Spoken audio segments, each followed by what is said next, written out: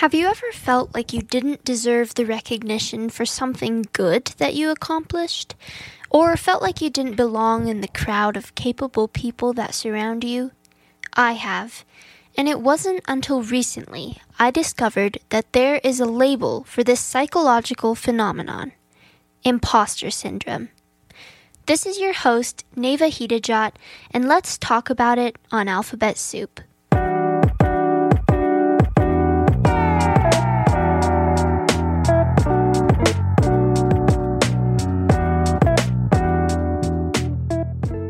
Imposter syndrome was first given the moniker by psychologists in 1978 and is loosely defined as doubting your knowledge and abilities, or feeling like a fraud in a situation that you find yourself in. Research by the American Psychological Association shows that it is a common feeling amongst people with pressure to achieve something. Imposter syndrome affected highly accomplished people like Albert Einstein, who began to attribute his scientific accomplishments to things like experimental luck and not his own genius. But this feeling is surprisingly extremely common. Medical News Today reports that 82% of people will experience imposter syndrome at least once in their lives. My imposter syndrome stories are different from Albert Einstein's. Here's one of them.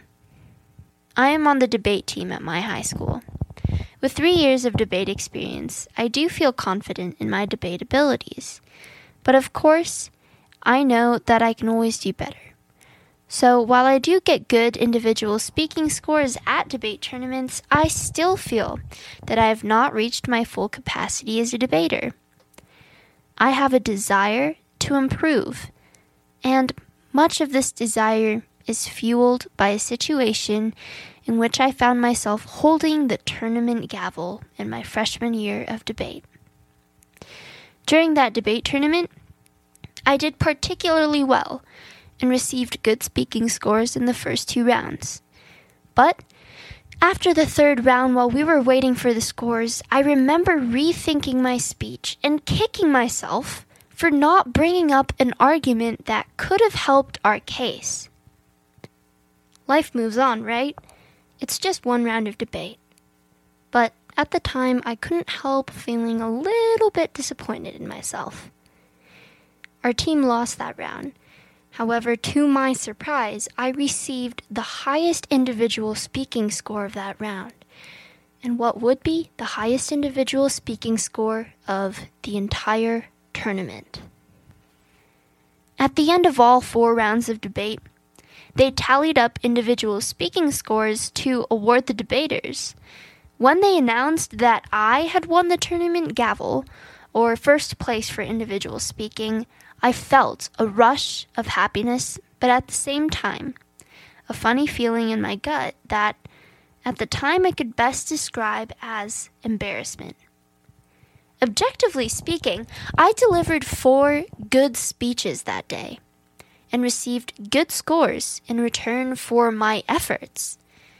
However, the one speaking score that propelled me to the top of the tournament was from the one speech that I thought I did the worst on. But that would be my secret thought. I remember feeling mixed emotions of happiness, pride, and a little bit of embarrassment and insecurity because of that secret. Back then, I had never heard of imposter syndrome. But now I realize that those mixed emotions were all part of my encounter with it. I felt like an imposter or a fraud because I knew I could have done better. I knew that speaking scores are subjective, and I felt vulnerable that someone would call my bluff, if you will. Earlier, I said how imposter syndrome is a new discovery for me. I first learned about it when I watched a TED Talk by Mike Cannon-Brookes. This is how he described imposter syndrome. It's not a fear of failure. And it's not a fear of being unable to do it. It's more a sensation of getting away with something, of being discovered. What he said really hit home for me. For the longest time, I tried to hide that I felt insecure about winning that gavel. I would avoid the topic, and if it was somehow brought up, I never failed to mention, in a light-hearted way, that I simply got lucky. It was all part of my plan, you see. People would take my comment as a joke, and I would feel more secure.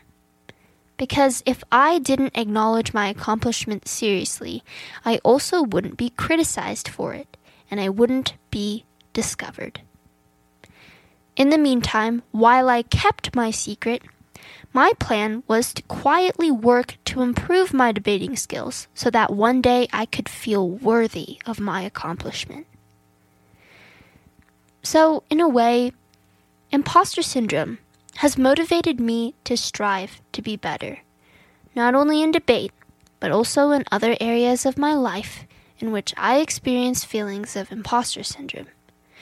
But I am not suggesting for you to act like how I did.